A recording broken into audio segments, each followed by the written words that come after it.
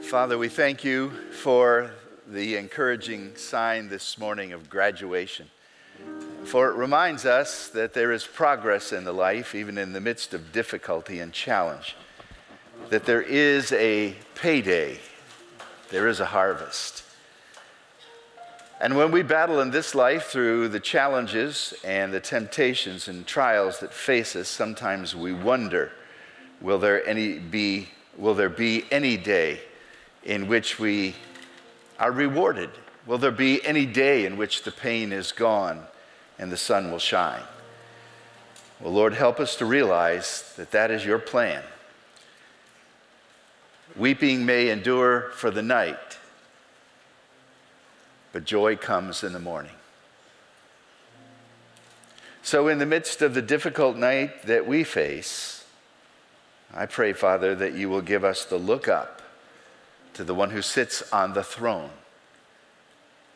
the Lamb of God, who takes away the sin of the world, and the Son of God, who is King of the universe. In whose name we pray, amen.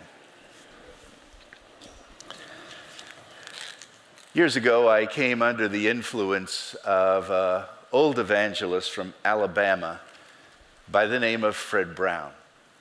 If you've been around South Baptist Church for a long time, and I mean a long time, back in the 1970s, he was a frequent speaker that Dr. Sugden would bring in to do evangelistic campaigns.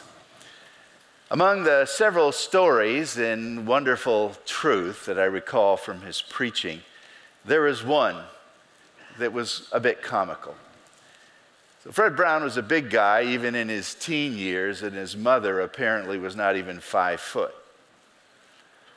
Again, they lived in Alabama, and Dad was out working, and so when Fred would get in trouble as a young boy, it was up to his mom to discipline him. The pattern of discipline in the Brown home in those days was to take a switch, which is a branch off of a tree, and then use that to spank the child. So Fred did something wrong, and his little mom looked up to him and said, "Go out to the shed. Go out to the shed."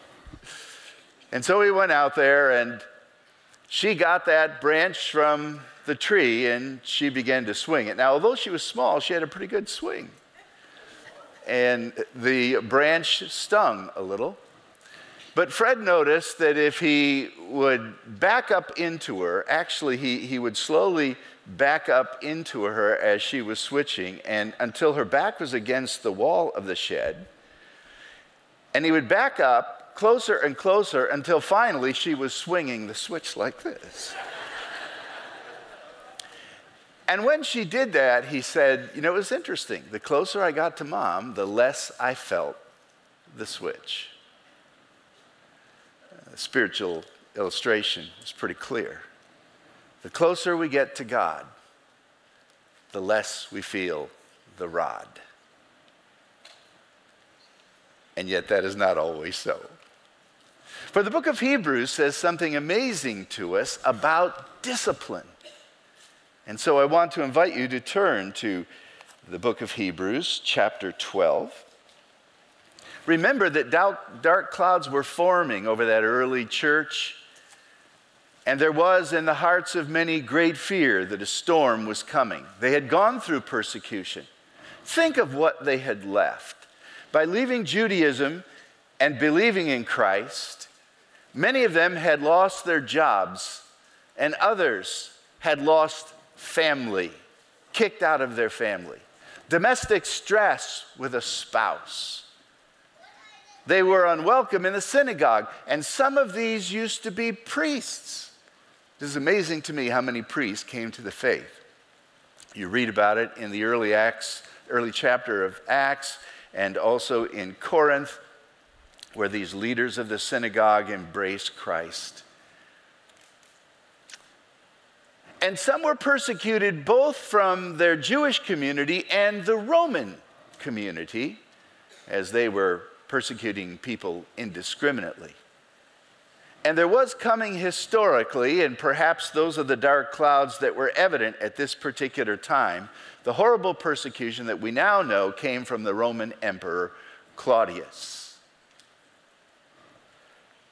So he says to them in verse 3, and this is a call for faithfulness in the midst of adverse circumstances, consider him, Jesus, who endured such contradiction or opposition of sinners against himself, so that you don't grow weary and faint in your mind. Hebrews 12:3.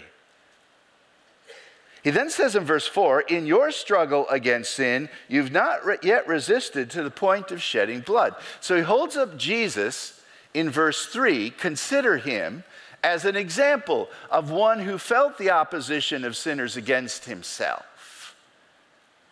Lest you grow weary and faint. That's what they were tempted to do, to give up and quit. But then, as though they had been maybe a little bit melodramatic, a little bit overreactionary, he says, you guys have not yet strived to the point of shedding blood like Jesus did.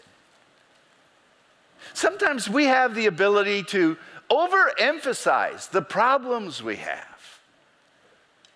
And we magnify them and make them so large that we think we can never overcome them. And that makes us faint, give up, and quit. But he says, your struggle against sin, probably the sin around them, the sin that made people persecute them and reject them, your struggle against sin has not yet made you martyrs. You might have some bruises and wounds, but you haven't shed blood. You haven't lost your life, euphemism for martyrdom. No, they haven't lost their lives, but they have forgotten the word. Because when you get to verse 5, the writer of Hebrews says, and have you completely forgotten this word of encouragement that addresses you as fathers? Or addresses you as a father would address his son? It's one thing to overemphasize something. It's another thing to underemphasize. And we have that ability to overemphasize our problems and underemphasize the Lord's help. We overestimate our difficulties while undervaluing the power of God's word. And we forget it. Remember back in chapter 5, verse 11, they were dull of hearing? And he told them in chapter 2, verse 1, pay more careful attention to what you have heard, lest you drift away. So we hear the word, but it doesn't take lodging in our heart. We don't meditate on it, think on it, apply it, and we forget the word. And then we are victims to any kind of temptation that will come our way and take over. Woe is me, we will say. How come this only happens to me?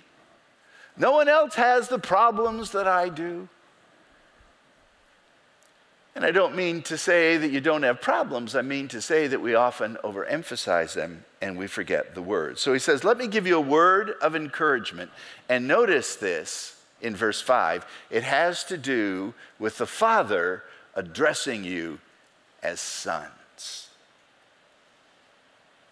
So we're talking about a unique relationship. Our ability to handle difficulty and discipline in this broken world depends upon a unique relationship that we have with God, Father, Son.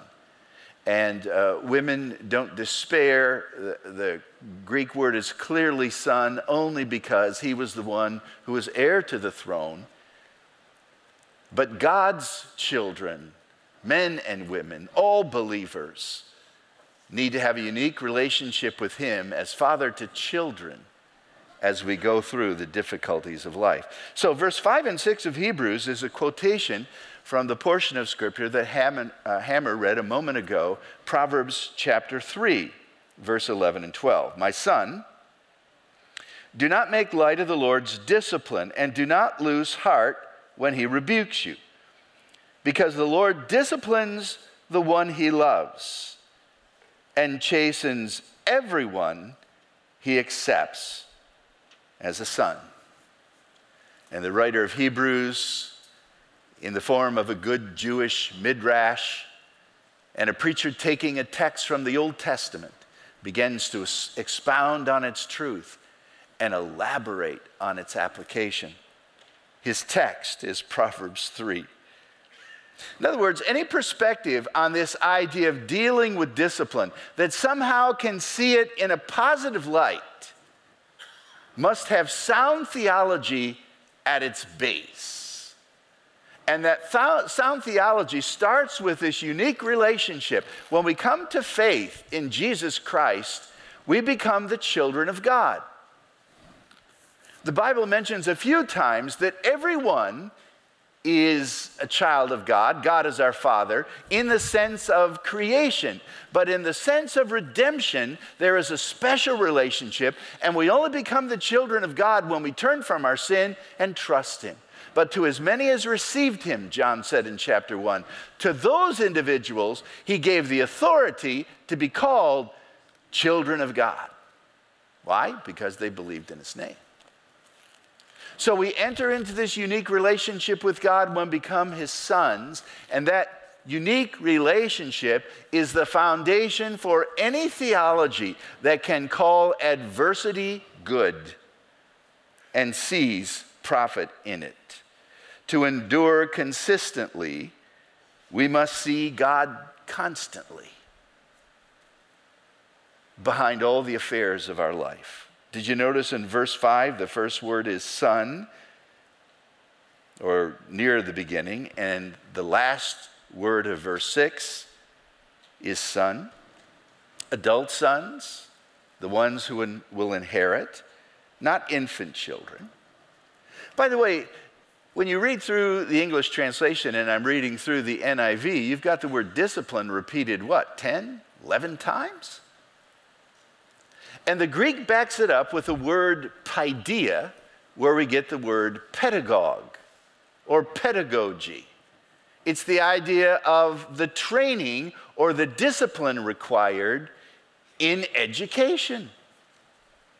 Now, it was unheard of in the old world to have any type of profitable education without some discipline. It was unheard of in the old world for a father to love a son and not discipline him. And if you really hate your children, then remove reproof and let them go and make their own decisions, and that will be a disaster. So the idea of pedagogy, God is training us and teaching us in the school of trials. And that's how he is going to grow us and make us like himself. Notice verse 6 says, the Lord disciplines the ones he loves. And this is a relationship of a father to a son. So when you talk about discipline, you need to talk about the love of God. The love of God, how great and pure, how measureless and strong. We sing about the love of God and redemption, and well, we should. We sing about the love of God loving sinners. But how often do we sing about the love of God in the midst of our trials? No, that's the time when we doubt his love. But that's the time we need to remember the great words of Proverbs. God deals with us as a father, loving father, does his true children. And by the way, God's love and discipline is never motivated by wrath. The rod of God that chastens the sinner is not the same discipline of God that corrects the saint. There is no wrath in here, there is love in here. And that's what we need to see. By the way, Jesus, although he was a son, learned obedience by what he suffered. That's a mysterious verse. How did Jesus learn? The perfect Jesus learned. In some sense, as a human being, there was development through the suffering, and he proved his obedience to the world. This idea of discipline, repeated over, needs to be divided in at least two categories. Category number one is the discipline of punishment, and that is where God is correcting us. Now, that might have been true for the Hebrews in some cases where sin is evident. One of the best illustrations of this has to be King David, right? King David, the man after God's own heart, committed some incredible sins: adultery, lying, murder. And his sin set in motion a series of calamities where a son dies, a husband loses his wife and dies, and the whole nation turns its eyes off Jehovah God. When you're in a position of leadership and you sin, great is the fall thereof. No one is an island to sin only to themselves, but those in positions of leadership carry many with them. And that's what King David did. So God brought punishment. He loved David. It wasn't God's wrath, but it was God's correction. And you look at the consequences that David had to face. In 1 Corinthians, the church at Corinth would take the Lord's Supper without examining themselves, and they abused the Lord's Supper. They had a love feast, but the rich would eat the food they brought before the poor, who couldn't bring much of anything, had a chance to eat. And that's where God said, you gather together not for good, but for evil. It'd be better if you didn't gather and have the Lord's Supper, if you're going to gather like this. For this cause, Paul said, many are weak and sickly among you, and some even, what's the word? Sleep. Died. Not that they died and went to a crisis eternity of eternal punishment, but God took them home prematurely. Weak and sick. Not everyone who is weak and sick has sinned. But the weakness and sickness of some, and even the premature death of others, can be pointed to God's corrective discipline. Not in wrath, he does it out of love. The psalmist said, before I was afflicted, I went astray. But now, I love your word. The affliction draws us back to the word. Psalm 119. Another verse in Psalm 119, it is good for me to be afflicted so that I might learn your statutes. And so sometimes God is correcting us because of our sin, but remember that sometimes God is developing us. He's developing us because he wants us to be more Christ-like. So there's the discipline of punishment, and there is the discipline of development. On the one hand, God is correcting us. On the other hand, God is growing us. And I'm not sure, again, which one he is doing in the book of Hebrews. Most likely he's doing both. The point is, you may not sin, and life will still be hard. You may not sin, but the Father is still going to discipline you. Not in the sense of punishment, but in the sense of challenge to grow. So the father says to his son, I want you to go clean out the garage. Dad, I don't want to. I want to play ball. Actually, no one says that anymore. I want to play with a computer. Sorry, you're going to go clean the garage. But I haven't done anything wrong. I know. I want you to go clean the garage. Dad, that's going to take all day. Probably longer. The sooner you get going, the sooner you'll be done. I hate you, says a son, right? And Dad says, okay, go clean the garage. What's he doing? He's trying to give a work ethic to his son that really needs one. And someday later, if that son ever matures, he'll look back at the garage and say, thank you for the garage. I didn't want to do it, but I learned something that day. It's not all about me. And that's what God wants to do for us. He wants, in our discipline, to take our eyes off of things and eyes off of self and look away to the Lord. And so you have Paul with his thorn in the flesh, 2 Corinthians. What did Paul do wrong? Nothing. But he had a revelation that could have led him into pride. And God said, Paul, I want to teach you something. I'm going to give you this thorn. Some Bible scholars believe it was an illness. Others believe it was a person who was just annoying, who was constantly with Paul. Indeed, that could be a thorn in anyone's flesh. I prayed 3 times, Lord, take it away. No. Lord, take it away. No. Lord, please take it away. No. And then Paul learned, wait a minute, this is good for me. For in my weakness, I become strong, right? We see the strength of God and the resource of our Heavenly Father pour into our lives in a way that we've never would have experienced it before. That's the discipline of development. Think of Job's trauma. He didn't sin. He was the righteous person around. And yet God allowed to come on him this horrific physical condition. And he cried out to God, take it away, take it away, take it away. And God never did.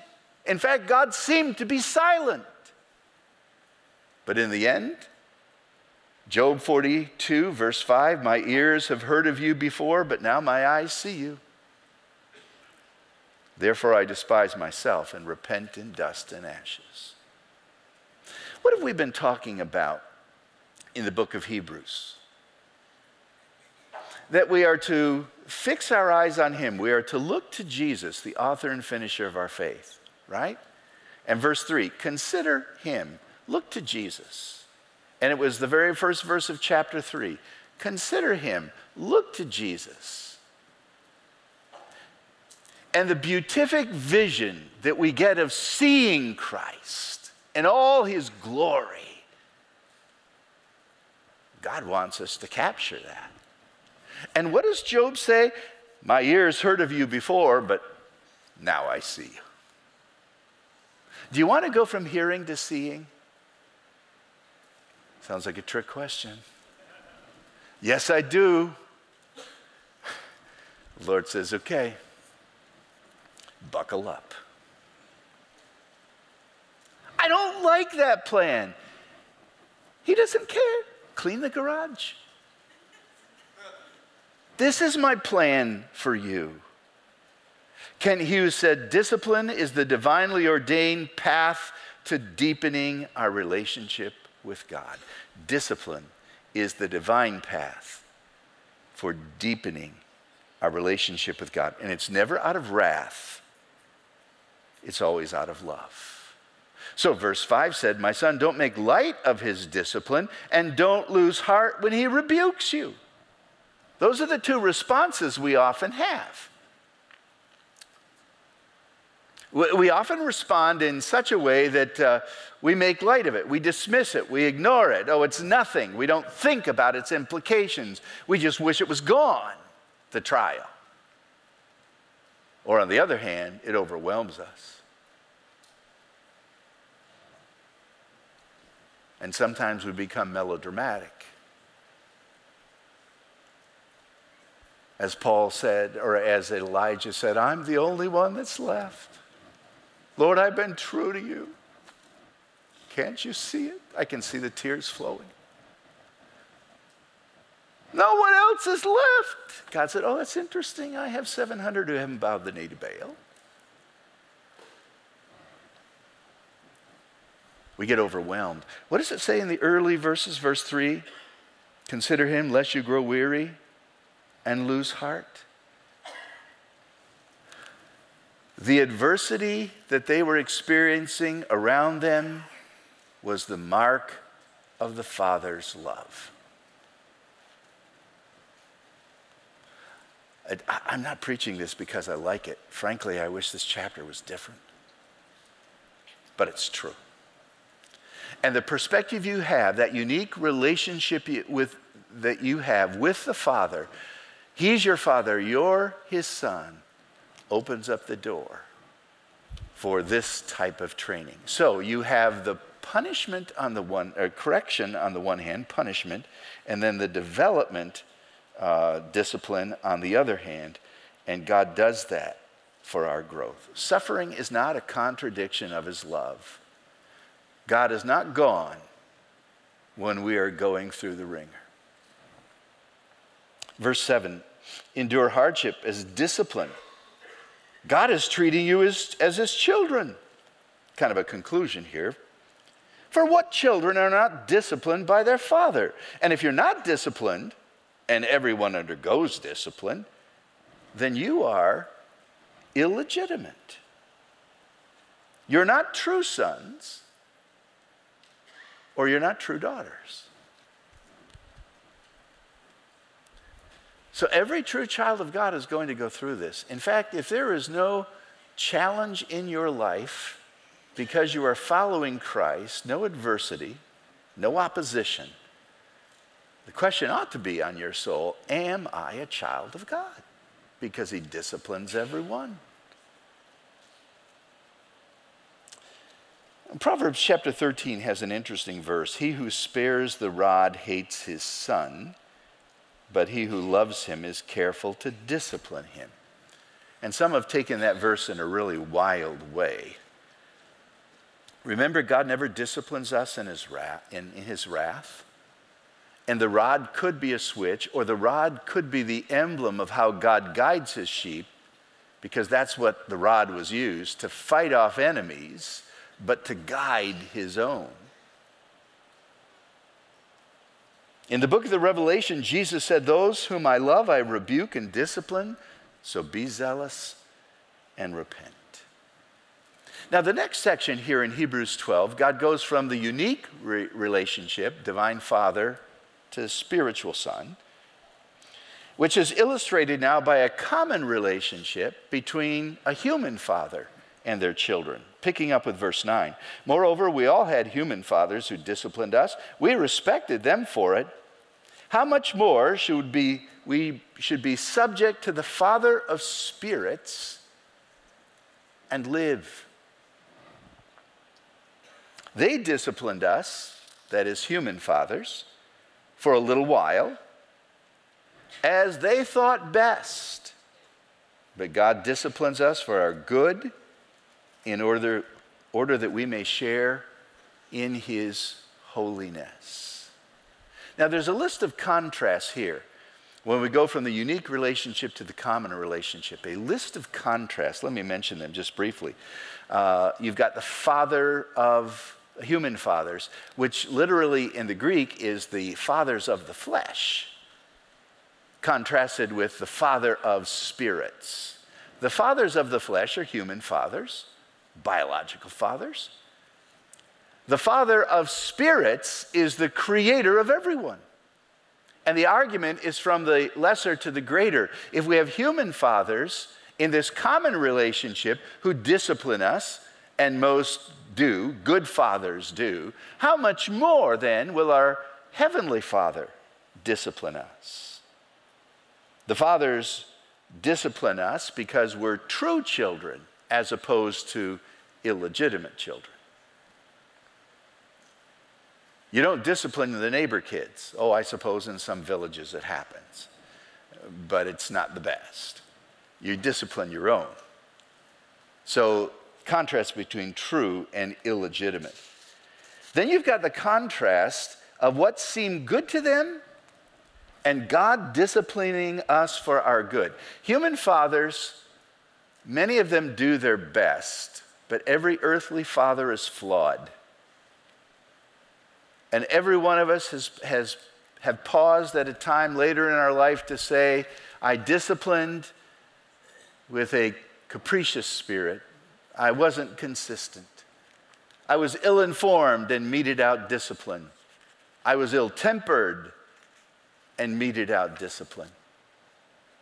We look back and see what we should have done and weep over what we have done. Even a father who's trying to do his best does not do it perfectly. But the Heavenly Father, his discipline is good and perfect. And the point the writer of Hebrews is simply trying to say is this: you've got to die to yourself and live unto the Heavenly Father. Christ needs to be your Lord. Take up your cross and follow him. And Jesus has no velvet crosses.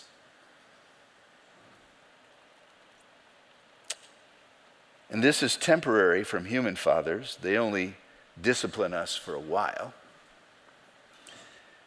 But our eternal Father disciplines us for the life that now is and the life that is to come. And his purpose is clear, that we might share in his holiness. So the hardships of life are aimed to make us holy. And if you jump down to verse 14, without holiness, no one will see the Lord. Suffering is sanctified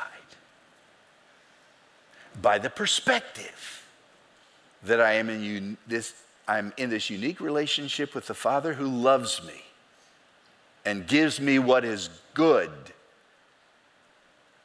to make me like his Son.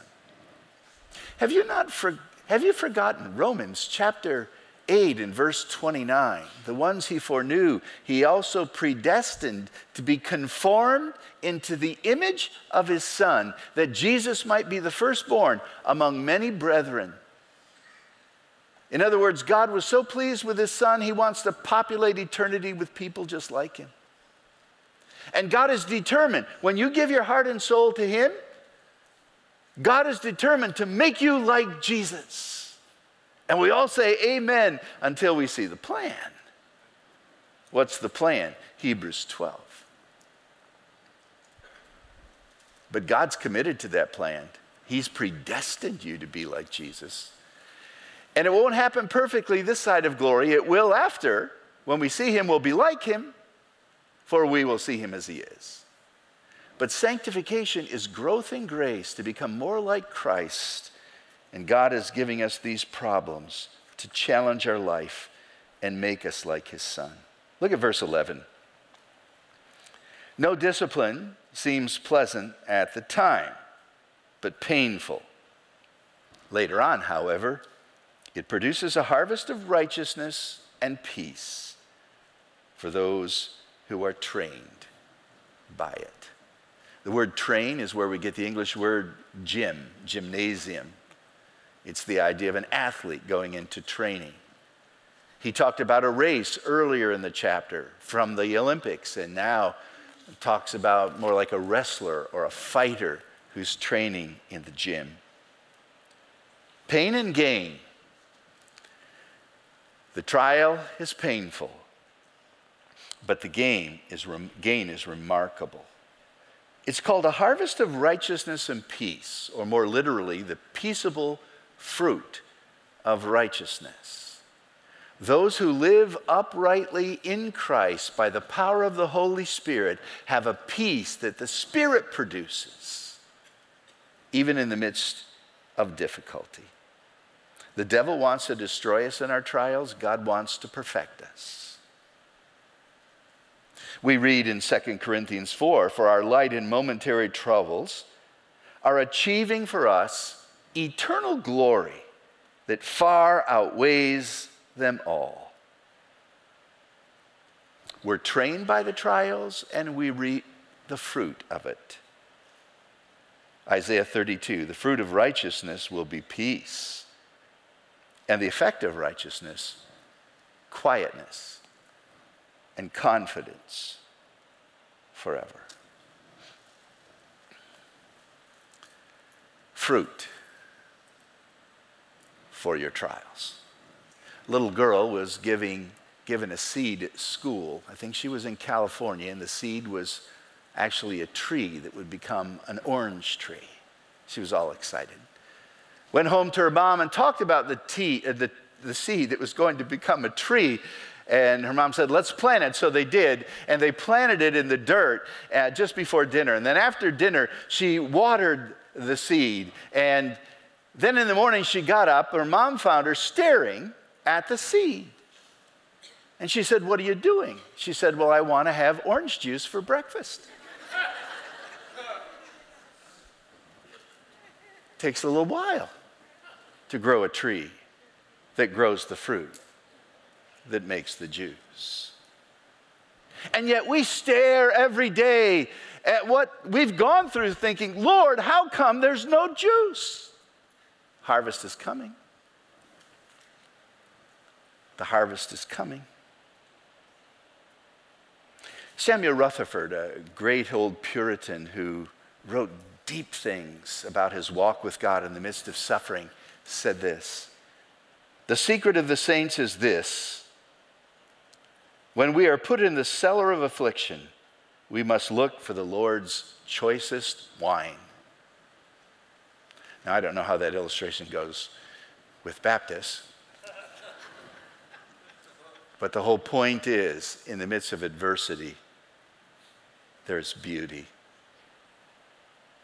And one more from Samuel Rutherford: why should I tremble at the plow of my Lord that makes deep furrows on my soul when I know he's the loving farmer and has planned a wonderful crop, a harvest of righteousness and peace? Remember this: God is your Father.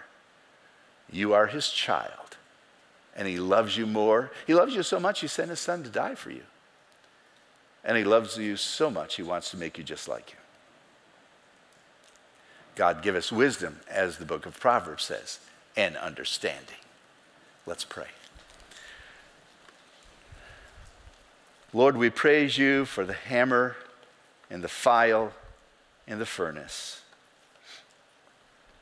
For the hammer that molds us, and the file that sharpens us, and the furnace that purifies us, so that we shall come forth as gold.